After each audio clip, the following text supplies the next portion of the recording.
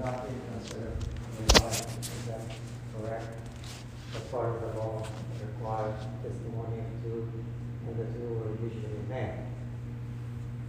So, humanly speaking, what would the greatest event be first told to a group of women and not to like two ordinary Jewish men or two disciples? But as St. Paul mentioned in 1 Corinthians chapter 15, that this was not the only vision or appearance after resurrection. At one time, actually, the Lord appeared to 500 persons gathered together. And when St. Paul wrote his letter to Corinthians in chapter 15, he said most of them still alive. So at one time, it was not delusion to appear to 500 persons. Most of them were alive when St. Paul wrote this. Peter, in the book of Acts, mentioned very clearly that after resurrection, Jesus did not appear to anybody, to just anybody, but he appeared to people. He selected them to be witnesses of his resurrection. So people actually who will be true and genuine witness, he appeared to them. But people who will cast it out and will not be a true witnesses, they were not worthy to see Christ in his glorified body after resurrection. Any other question? Yes. Whenever we say that Jesus stayed in the died for 3 days, do we mean that not the whole 24 hours? Because Friday was part of the day, Saturday was a whole day, then Sunday was very short period of time on Sunday. When we speak about the resurrection of the Lord, we say on the third day. On the third day he rose. And if he died on Friday, then Sunday is on the third day. But there is one verse when the Lord said, as Jonah was in the belly of the whale 3 days and 3 nights, so the Son of Man will be in the heart of the earth 3 days and 3 nights. So this actually a verse that needs some explanation, because how can we count 3 days and 3 nights? The most common answer to this question, they say part of the day is counted as a whole day. So Friday, it was part of Friday, so it was counted as a whole day. Saturday, a whole day. And Sunday, he rose early in the morning, but it's counted as a whole day. But some people are not convinced with this answer. So I read another answer,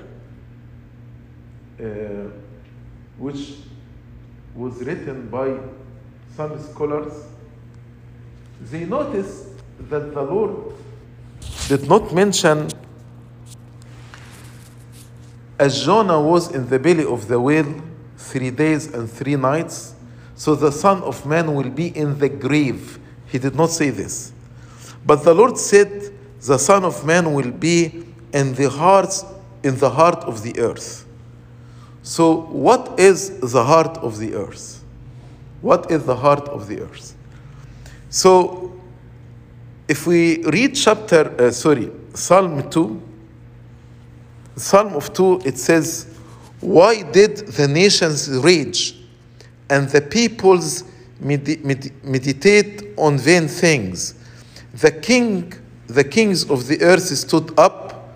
The king of the earth here is very important, stood up, and the rulers gathered together against the Lord and against his Christ, saying, let us break through their bonds and cast away their yoke from us.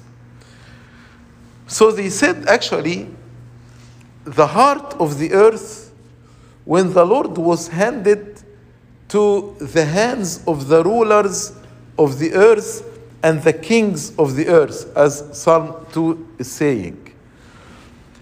And when the Lord actually went to Gethsemane and Judas came with the people to arrest him, he told them, this is your hour and the authority of darkness. So they said, when the Lord Jesus said, this is your hour and the authority of darkness, this is actually the beginning of the 3 days and 3 nights that the Lord mentioned as the son of, as Jonah was in the belly of the tomb 3 days and 3 nights, the Son of Man will be in the heart of the earth.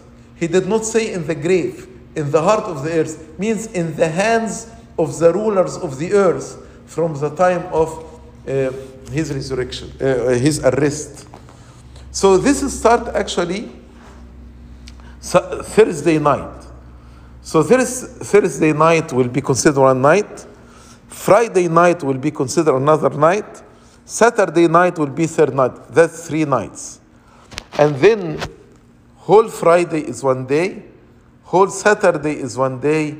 And Sunday, because it's part of the day, it is whole day. So in this way, Jesus stayed 3 days and 3 nights in the hands of the earth.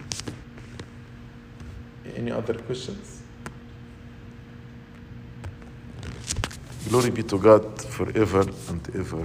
Amen.